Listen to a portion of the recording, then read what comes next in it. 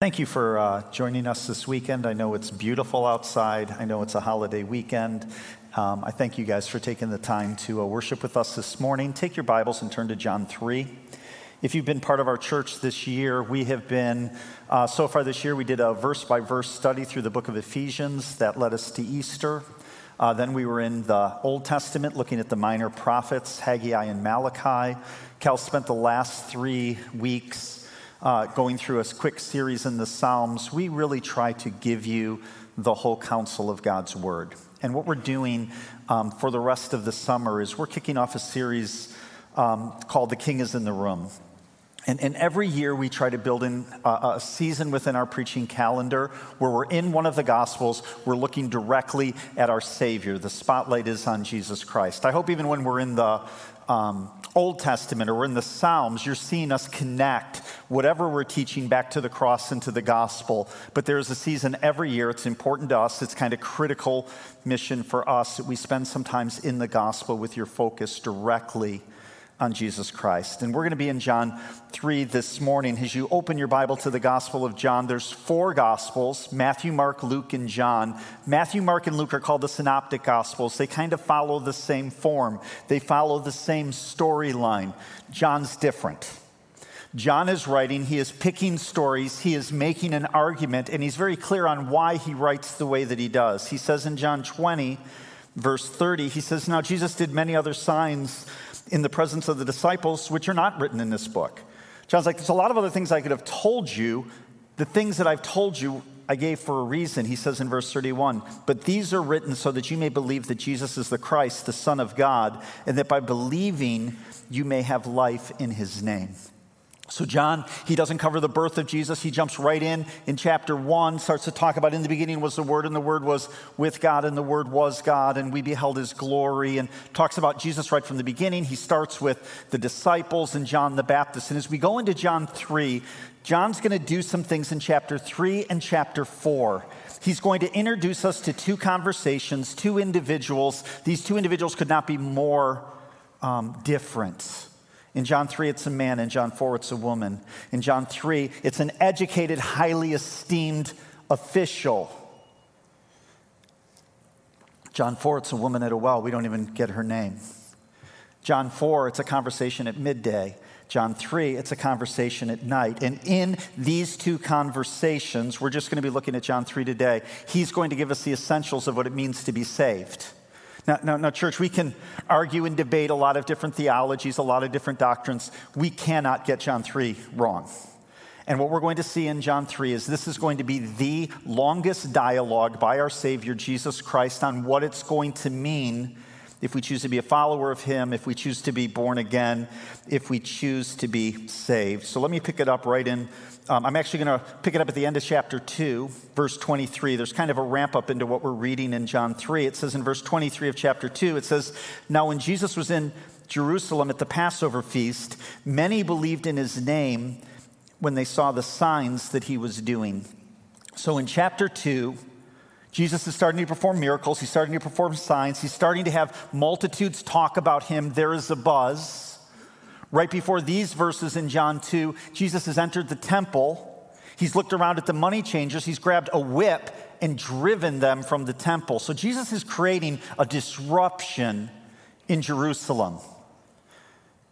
It's not business as usual in Jerusalem. It says many are believing because they saw the signs that he was doing. But Jesus, on his part, did not entrust himself to them. It's interesting, that word entrust there. It's actually the same word when it says, just a verse before, many believe. So in essence, what it's saying is many were believing in Jesus, but he wasn't believing in them. Well, why? Jesus didn't entrust himself to them because he knew all people and needed no one to bear witness about man, for he himself knew what was in man.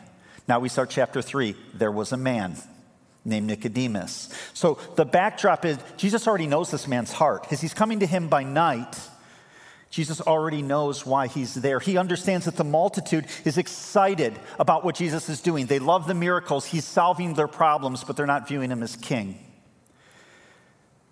Let's pick it up in John 3, verse 1. It says, "Now there was a man of the Pharisees named Nicodemus, a ruler of the Jews. This man came to Jesus by night and said to him, "Rabbi, we know that you are a teacher come from God, for no one can do these signs that you do unless God is with him." So a couple things. Let's talk about this man, Nicodemus. He was a Pharisee. Not only was he a Pharisee, it says he was a ruler of the Jews, which means he was at the upper echelon of what it meant to be a Pharisee. He was a member of the Sanhedrin. And the way politics worked in Israel at this time, Rome was the occupying army. They were the empire. They allowed the Jews to basically govern themselves as long as there wasn't any uprising. So the Sanhedrin, as it related to the Jewish people, they had huge authority. They could basically set the laws, set the rules. They couldn't kill, but beyond that, they could do just about anything. So he was one of the ruling parties. In verse 10 of John 3, Jesus will look at him. He says, "Aren't you the teacher of Jerusalem?" Many would argue that Nicodemus isn't just a member of the Sanhedrin or a Pharisee. He is the teacher of his day. He is a very religious man. He is old. He is wealthy. He is highly esteemed. And by the way, if you want to take your resume of good deeds against his, you lose. And I'm saying that to an audience who's here on a holiday weekend when it is 0 clouds in the sky and absolutely perfect Michigan weather. Like, props to you, but it doesn't compare to this man Nicodemus. Just to give you an example, if you think back, okay, can anybody quickly name, Trisha, I'm going to pick on you. Can you name the first book of the Bible? Genesis. Can you quote Genesis 1:1? In the beginning, God created the heavens and the earth. Can you give me 2? Genesis 1:2? Okay, I stumped you, right? So, like, how long have you guys been attending this church? Okay, so 8 years they've been here. You got the first verse. Way to go. Like, 1, okay? Now, last night I picked at one of our pastors. He kind of knew what was in verse 2, okay? Nicodemus, he's got Genesis 1:1 memorized. As a matter of fact, he's got the whole book memorized. And Exodus, and Leviticus, and Numbers, and Deuteronomy. The entire Torah, the 5 books of the law, memorized. He's an expert at Old Testament law. And I'm not talking about the 10 commandments. The Pharisees had looked at the Old Testament. They said there were 613 commandments that they had to keep. And on top of that, they had what they called fence laws. For those commands, how do we keep them? Another 1,500 laws. For example, it wasn't just that they had to keep the Sabbath, but how do you keep the Sabbath? Pharisees would tell you you weren't allowed to spit on the Sabbath. Don't eat anything sour. You got a problem, okay? You can't spit on the Sabbath. Later on, Jesus will spit in the dirt, and he'll take the dirt and he'll rub it, and he'll place it on a man's eyes and heal his blindness on the Sabbath. And the Pharisees will go nuts. Can't do that. That's work. You can't swat a fly. You can't swat a fly on the Sabbath. That would be hunting. If you're in your house on the Sabbath and you realize that it's on fire, you can't grab a bunch of clothes and carry them out. That would be work. But you can put layer after layer of clothes on and wear them out. That's not work. Okay, they thought all of this through. Every scenario. That's who the Pharisees were. That's Nicodemus. Now I want you to notice he comes to Jesus by night. Why come to Jesus by night? What was he afraid of? Who was he afraid that would see? And I've kind of always looked at this story and said, well, he was probably scared of the other Pharisees, that they would judge him for going to understand or try to figure out who Jesus was. That's not the case. And we know it's not the case because when he begins his conversation with Jesus, he says, "We know that you are of God." Way more likely to be speaking on behalf of the Sanhedrin or the Pharisees rather than in hiding from them. He comes to them by night. What's going on here, my best understanding is this is a backroom negotiation. Jesus is causing a disruption. And if Rome gets word of the disruption in Jerusalem, it's not going to go well for anybody. Rome's going to come down with an iron fist. So the Pharisees see what just happened in the temple. They see the multitude starting to form. And we're saying, we got to navigate this situation. Somebody go meet with Jesus. Maybe we can help him. He can help us. But we cannot allow a disruption. He's meeting with Jesus. He doesn't want anything to get out of hand. He doesn't want the religious system. He doesn't want life disrupted. He says, I know that you're a teacher. He refers to them with respect. He says, Rabbi, I know that you're a teacher sent from God. Now, that's great. Jesus is God. He doesn't understand just yet who he's talking to. He says this, there's a man named Nicodemus, a ruler of the Jews. This man came to Jesus by night and said to him, Rabbi, we know that you are a teacher come from God, for no one can do the signs that you do unless God is with him. Verse 3, Jesus answered him, truly, truly, I say to you, unless one is born again, he cannot see the kingdom of God. Nicodemus said to him, how can a man be born when he is old? Can he enter a second time into his mother's womb and be born? Jesus answered, truly, truly, I say to you, unless one is born of water and of spirit, he can't enter the kingdom of God. That which is born of flesh is flesh, and that which is born of spirit is spirit. Do not marvel that I say to you, you must be born again. Religious man, leader, devoted his life to the Old Testament, to the law, goes and meets with Jesus, speaks on behalf of the other leaders, and Jesus says, no, this isn't about y'all, it's about you. You must be born again. Now, this phrase, born again, it's still kind of in our vernacular even 2,000 years later. People will talk about born-again Christians. And sometimes there's a contrast, like, oh, that guy's a Christian, but that guy's a born-again Christian. That guy's nuts. He's radical. Well, that guy used to be an addict, so he got born again. Really changed, put some moral barriers around him to control his behavior. That born-again guy, he's a little out there. It's interesting, I was listening to a sermon this week, just in prep for this, a guy in New York, Tim Keller, and he said, read a recent poll, 70% of people don't want a born-again Christian as their neighbor. There's a negative connotation to this term born again in our culture. But please hear me, Jesus is not making a separation between someone who is a follower of him and someone who is born again. If you're going to be a follower, if you're going to be saved, you're going to be considered born again. In this passage, in his discussion with Nicodemus, a learned man, knows the Old Testament, Jesus is going to engage with 3 illustrations. The first one of these illustrations is simply this: you must be born again. Simply, what does that mean? Hey, Nicodemus, you have to start over.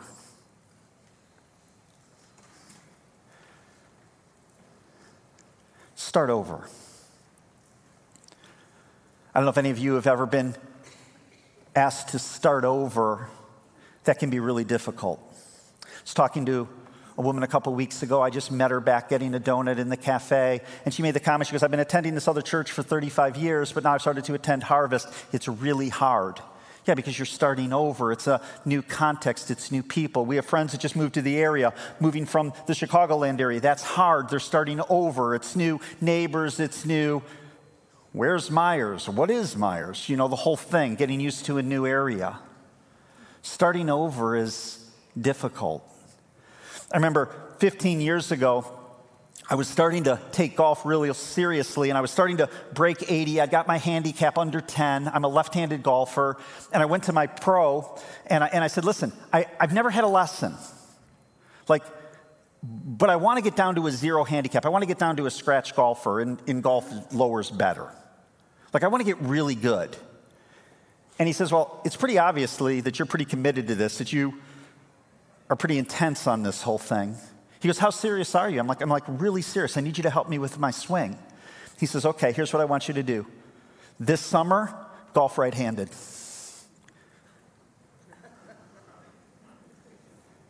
I'm like, what? He's like, golf right-handed this summer. Get rid of your left-handed clubs, get a set of right-handed clubs, golf right-handed. I said, I'm shooting low 80s, upper 70s. I'm going to be like 120. This is going to be embarrassing. The whole thing feels backwards. I can't even make contact. That's not what I'm looking for. Just fix the problems in my swing. And he's like, no, you don't understand. You're a really good bad golfer. and I can work with you for the next 5 years. And all I'm going to do is make you a really good bad golfer because your swing is awful. You have so many bad habits, it would be better for you to start over golf right-handed. I did not do that. And 15 years later, I'm not a scratch golfer. I'm a pretty good bad golfer. I wasn't willing to pay the price. I wasn't willing to go through the embarrassment, the starting over. It's difficult. In Nicodemus's case, he's attacking the very foundation of his identity. Like you're known. You're the righteous guy. You're the law expert guy. You have built your foundation on your own righteousness and your own works. Man, start over. That's hard. It attacks your identity. And for some of us in this room, starting over, changing your identity, man, that's tough. Jesus takes a very righteous man and says, though you may be religious, you are not born again. It is possible to be very religious and miss everything that Jesus is calling us to do. Nicodemus looks at him in verse 4. He says, how can a man be born again when he is old? Can he enter a second time into his mother's womb and be born? I don't think he's actually contemplating that. I hope not. He's an educated man. He understands that Jesus is talking to him by illustration. He's saying, how at this point in my life do I change the very thing that has been the foundation of my life? I actually think he's giving us some indication into the longing of all of our hearts. I think as we look back on our lives, we would say, man, I would have done things differently. There's some things that I'd like to change. There's some aspects of my personality that if I had my way, it would be a little bit different. I wish I could control my anger a little bit better. I wish I wasn't always so intense. Whatever that is for you, you look and there's this longing like, man, if I could start over, I would do things differently. And Nicodemus is asking a question. He's like, how in the world, at this point in my life, do I change the foundation of my life? Jesus answered him and said, truly, truly, I say to you, unless one is born of water and the Spirit, he cannot enter the kingdom of God. That which is born of flesh is flesh, and that which is born of the Spirit is spirit. Here's, in essence, what Jesus just said. There's a difference between a physical birth and a spiritual birth. It is possible to be born physically and never be alive spiritually. Later on, we'll read in Ephesians 2, you were dead in your trespasses and sin. He's saying not only do you need a physical birth, you need a spiritual birth. It's by water and the Spirit. And that water confuses people. It's not baptism. Baptism is something that doesn't save you. It's something that saved people do. It's not baptism. Some have argued, well, it's the water of physical birth. It's talking about that by terms of comparison. It's not that either. Though I don't know if you've ever witnessed a birth or given birth, but if you've been in that room, that water thing is a thing, isn't it? Like with our first two kids, with Calvin and Catherine, when my wife started heavy labor, the first thing that happened was her water broke. So all of a sudden it's like, oh, my water broke, now I'm in labor, get me to the hospital. With our third kid, Christopher, she never had her water break. She just went into heavy labor. We couldn't figure out why this one was so different. But she had this incredible urge to push. She's waiting in the labor room. The doctor walks in. He's got like one glove on. She's like, I have to push. And he's like, okay, go ahead. She pushes baby out. And what had happened with Christopher is her water had broke, but his head had already dropped. It blocked all the water. All that pressure was there. Dude came out surfing. Like it was a thing. But that's not what it's talking about here either. I digress. Here's what I think would have connected the dots for Nicodemus knowing the Old Testament like he did. In the Old Testament, we read in Ezekiel 25, it's God speaking. He says, I will sprinkle clean water on you, and you shall be clean from all your uncleanliness. And from all your idols I will cleanse you. And I will give you a new heart, and a new spirit I will put within you. And I will remove the heart of stone from your flesh and give you a heart of flesh. And I will put my spirit within you and cause you to walk in my statutes and be careful to obey my rules. He's telling Nicodemus, you need to start over. The Spirit's going to do something. Do you see how many times in that text we read, I will, I will, I will? The spiritual birth is like the physical birth.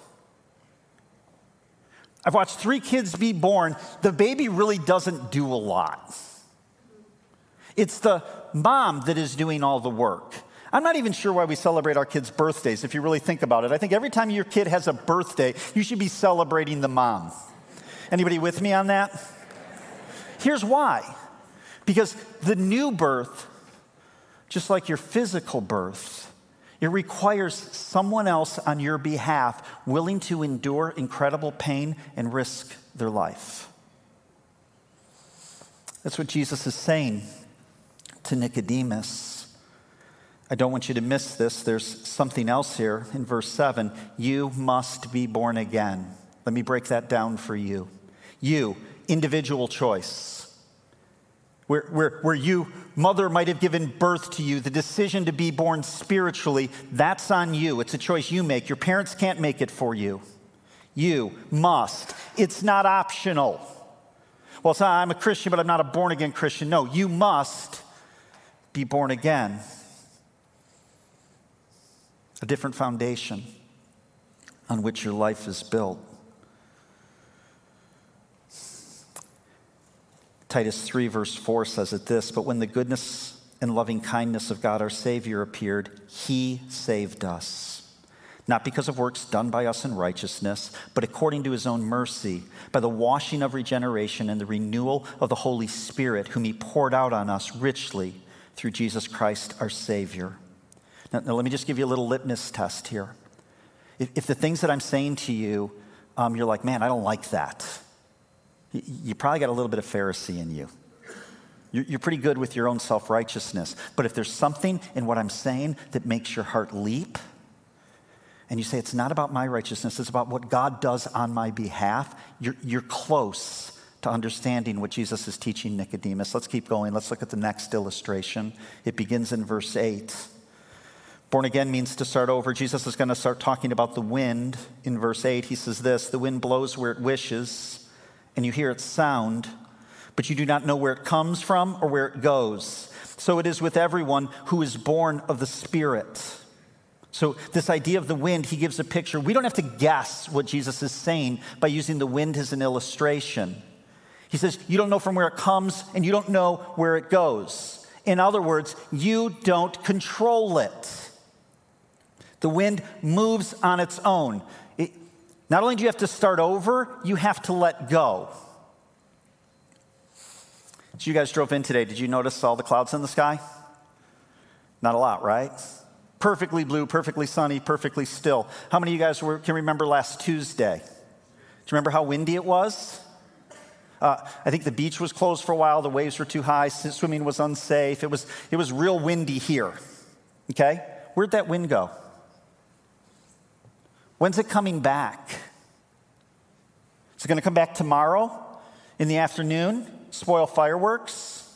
See, it's like one of the things we know in Michigan is when the wind really starts to blow, it's usually not just the wind. What usually follows the wind? A storm. There's going to be a disruption. It's going to change your plans. If we leave here in 35 minutes and all of a sudden there's a strong wind and the skies have turned a different color, you're like, oh crud, day just changed. Cookout just moved inside, right? And what he's saying here is he's saying, listen, when you were born again, the Spirit, it's interesting, that word spirit in the Greek is the same word as wind. Wind and spirit, they're the same word. Translated differently throughout the New Testament depending on how they're used. He's saying, just like the wind, when the Spirit moves in somebody, it creates an effect. Something happens. It moves the deck furniture. Tornado, huge effect. We can't see the wind, but you always see its effect. If you claim to be born again, if you claim to be a follower of Jesus, has it affected you? Has it reset your foundation? Has it changed you? We say often a faith that hasn't changed you hasn't saved you. And he's telling Nicodemus, a religious man, not only do you have to start over, you got to let go. You don't get to control what happens next. You don't get to set the terms on what the Spirit is going to do when it changes you, but it's going to change you. I remember growing up in a Baptist church as a kid and getting to the point where I was accepting Jesus and understanding my sin and understanding my need for a Savior. The problem with the Baptist church is you had the annual mission conference. And these people came in from all over the world, and they're like, yeah, I'm serving the Lord in Papua New Guinea. Let me show you the worms we eat. And they're showing you all this little food and how they dress. And it's like, listen, Lord, I'll follow you. I'm not doing that. Like I'll follow, but I'm not, don't make me be a missionary and go to Africa. Don't make me golf right-handed. Don't make me sell the boat. Don't make me quit dating that person. I'll follow you, but don't disrupt my life. Danger. I remember just before we started the church, I was in those final negotiation stages with God of whether or not I was going to be a pastor. And I was in deal-making mode. And I told God, I said, Lord, I'm willing to be a pastor, just don't make me counsel. Please don't make me counsel. I don't like people. I don't want to do this. Not only have I spent a ton of time counseling and meeting with people in the last 11, 12 years, it's been the highlight because you see life change. You see transformation when you counsel. But we want to negotiate because when the wind blows, we're scared that the Spirit is going to take us in a direction and change us where we don't want to go. And there's certain things that we hold on to. Here's a list. We don't want to see our passions disrupted. Kind of weird. We're pretty passionate about our passions. Lord, I'll follow you, but my foursome tees off Sunday mornings at 10. Lord, I'll follow you, but don't make me not consume this, not do this, not be known by this. Not just our passions. You know what? We might have to let go of some of that bitterness and actually forgive somebody. It's going to be hard. Conflict. So many of us hate conflict. Jesus says all who desire to live godly will be persecuted. In Philippians 1:29, he says it's been granted to us not just to follow him, but to suffer for his sake. Very few people have followed Jesus Christ where it hasn't created a disturbance in the relationships it works, in the relationship in their neighborhoods. And if that wasn't bad enough, usually it leaks into your family relationships. It's like the wind, man. You don't know where it's going to create a difference, but often it leads to some conflict. When your worldview is in complete contrast to what we see outside these doors, don't be surprised if following Jesus is going to create some conflict. So often I'm talking to somebody and their measure of truth is, well, I just think. Or, you know what, I think this. And maybe where the wind is going to blow is you're going to have to come to the realization that what you think isn't the greatest source of wisdom available. You're going to have to be teachable. You're going to have to say, I don't know. As a matter of fact, the inklings of my heart usually lead me in a bad place. And if I'm going to follow Jesus, then I'm going to have to understand his word and understand wisdom and what he would ask me to do. But we don't like to change. Like a person going into a surgery to deal with a tumor on the brain, and the doctor looks and says, you know what, we can get the tumor, but this might alter your personality. That would be terrifying. Jesus is saying to Nicodemus, following the Lord means you're going to yield. He's going to take you in a direction that you might not anticipate. C.S. Lewis, at the end of Mere Christianity, he said it this way. He said, this principle runs through all life from top to bottom. Give up yourself and you will find your real self. You lose your life and you will save it. Submit to death, death of your ambitions and favorite wishes every day, and death of your whole body in the end. Submit with every fiber of your being and you will find eternal life.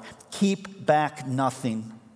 Nothing that you have not given away will ever be really yours. Nothing in you that has not died, hear this, nothing in you that has not died will ever be raised from the dead. If you're keeping notes, the big question is this: is Jesus disrupting your life? In John chapter 3, to Nicodemus, it's going to create a disruption to follow me. To his disciples, you're going to have to leave what you do to follow me. To the woman at the well in John 4, this thing's going to create a disruption in your life. And sadly, many say I would claim the name of Jesus as long as it doesn't create a disruption. Let's keep going. Verse 9. Jesus said to him, Nicodemus said to him, "How can these things be?" Jesus answered him, "Are you a teacher of Israel, and yet you do not understand these things? Truly, truly, I say to you, we speak of what we know and bear witness to what we have seen, but you do not receive our testimony. If I've told you earthly things and you do not believe, how can you believe if I tell you heavenly things?" Look at verse 13. I want you to focus on 13 and 14. "No one has ascended into heaven except he who descended from heaven, the Son of Man." And then verse 14, "And as Moses lifted up the serpent in the wilderness, so must the Son of Man be lifted up, that whoever believes in him may have eternal life." What Jesus just did, and Nicodemus would have been all over this knowing the Old Testament. He just referred to a story in Numbers 21. Let me just quickly read this for you. It says in Numbers 21, verse 4, "From Mount Hor they set out by way of the Red Sea to go around the land of Edom. And the people became impatient on the way." They've been freed from slavery. They're in the wilderness. They're wandering towards the promised land, and they become impatient. "And the people spoke against God and against Moses. 'Why have you brought us out of Egypt to die in the wilderness? For there is no food and no water, and we loathe this worthless food.'" Okay. What were they eating in the wilderness? Help me remember. How were they getting the manna? It was showing up every morning. Whose provision was it? It was God's. Warning: be very careful to loathe God's provision in your life. I woke up this morning to a headline in the news. A bunch of our political leaders saying, we think we should cancel the 4th of July. There's nothing to celebrate in this country. Are you for real? The freedoms that we have? Israel, out of bondage in Egypt, loathing God's provision of food. Warning, don't be there. We need to do a better job of focusing on our blessings. It says, verse 6, "Then the Lord sent fiery serpents among the people, and they bit the people, so that many of the people of Israel died. And the people came to Moses and said, 'We have sinned. We have spoken against the Lord and against you. Pray to the Lord that he will take the serpents away from us.' So Moses prayed for the people, and the Lord said to Moses, 'Make a fiery serpent and set it on a pole, and everyone who is bitten when he sees it shall live.' So Moses made a bronze serpent and set it on a pole, and if the serpent bit anyone, he would look at the bronze serpent and live." Jesus has just said to a righteous man in Nicodemus, just as Moses lifted up the serpent in the wilderness, so must the Son of Man be lifted up. Jesus is beginning to unpack this idea that story from Numbers 21 is a foreshadowing of Jesus being lifted on the cross. Seems odd that people would be made to look at a snake. It says Moses made a snake. He didn't take one of the snakes. He made a representation of a snake, put it on a pole. The people were healed if they looked up at it. Why a serpent? Why that image? Well, we're going to be told later on in 2 Corinthians that Jesus, who knew no sin, became sin on our behalf. He took our sin on the cross. He endured God's wrath in our place. So if the people wanted to be healed from the bite of the serpent, they were told to look at this image of a serpent that Moses had lifted high on a pole. Or they could look at the mountain in the distance, right? Or they could crawl down and wash themselves in the river. No. One option: to look.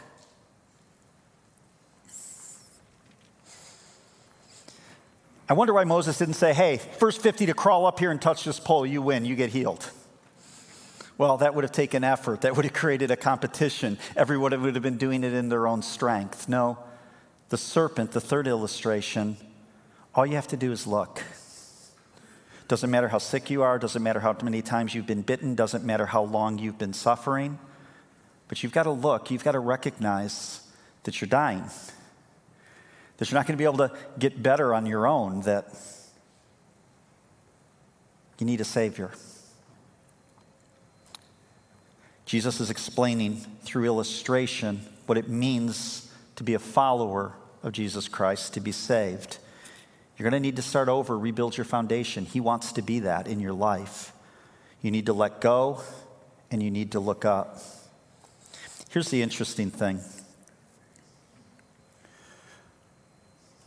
We don't understand. Did I do that? You did that. Here's the interesting thing. Jesus doesn't resolve his conversation with Nicodemus. So he's going to go on and say some things like, for God so loved the world that he gave his only son, that whoever believes in him, don't miss these three words, will not perish. This isn't just about the good news and the love of Jesus Christ. This is about two alternatives. You're either saved or you perish. Will not perish, but have everlasting life. And then he goes on, but the conversation never resolves. We never know what happens with Nicodemus. Will he change? Will he rebuild his foundation? Will everything that he stands for, everything that he's known for, will he be willing to give those things up to follow Jesus? Here's the truth, most would not. There's a poem written by a man by the name of Wilbur Reese. I like it. It explains the problem. He says this: I would like to buy $3 worth of God, please. Not enough to explode my soul or disturb my sleep, but just enough to equal a cup of warm milk or a snooze in the sunshine. I want ecstasy, not transformation. I want the warmth of the womb, but not a new birth. I want about a pound of the eternal in a paper sack. I would like to buy $3 worth of God, please. No disruption, just enough religion, just enough of God to make us feel safe, to make us maybe feel better about ourselves.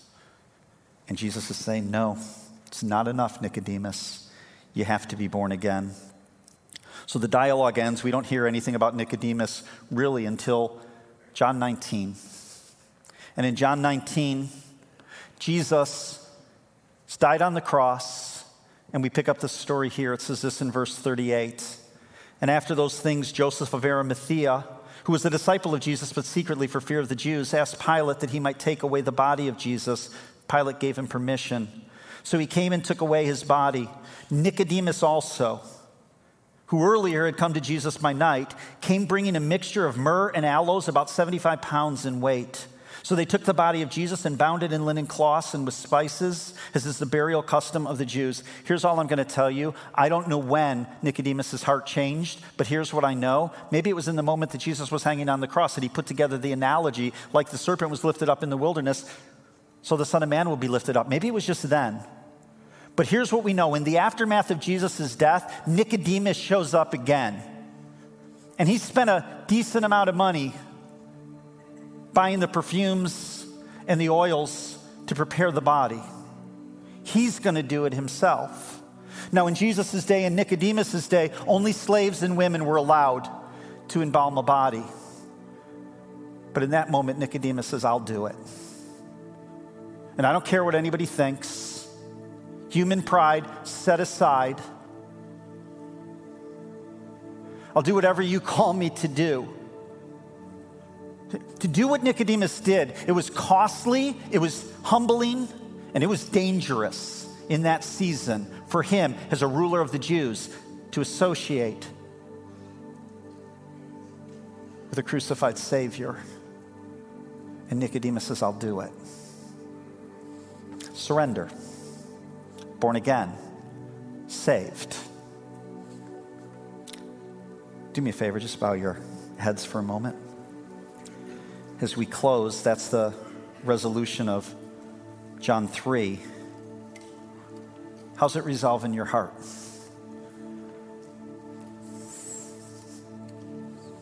What's the foundation? What's your identity? Have you trusted in your own righteousness? Are you going through the motions? Are you playing a religious game that gets you nowhere? And if that means start over, if that's what God's calling you to do, you'll rush to the front to start over, to pray with someone, to say, I'm not sure I've done this. Or for some of you, you can look back and say, there was a time I repented. I acknowledged Jesus as my Savior. But the reality is, the way I'm living now, I will not let it cause a disruption. And there's things that God is telling me to change. And I'm starting to have some questions of whether I'm a follower or not. Get those settled today. Don't leave here. Don't wait. Father, I thank you for your word. I thank you for a meeting by dark where you just break through in glorious light. Father, we don't have to wonder what it means to follow you. You're very, very clear. We're going to need to let go. We're going to need, in some cases, to start over. And we're going to have to look up. Father, thank you. God, thank you for sending your Son. It's in Jesus' name we pray. Amen.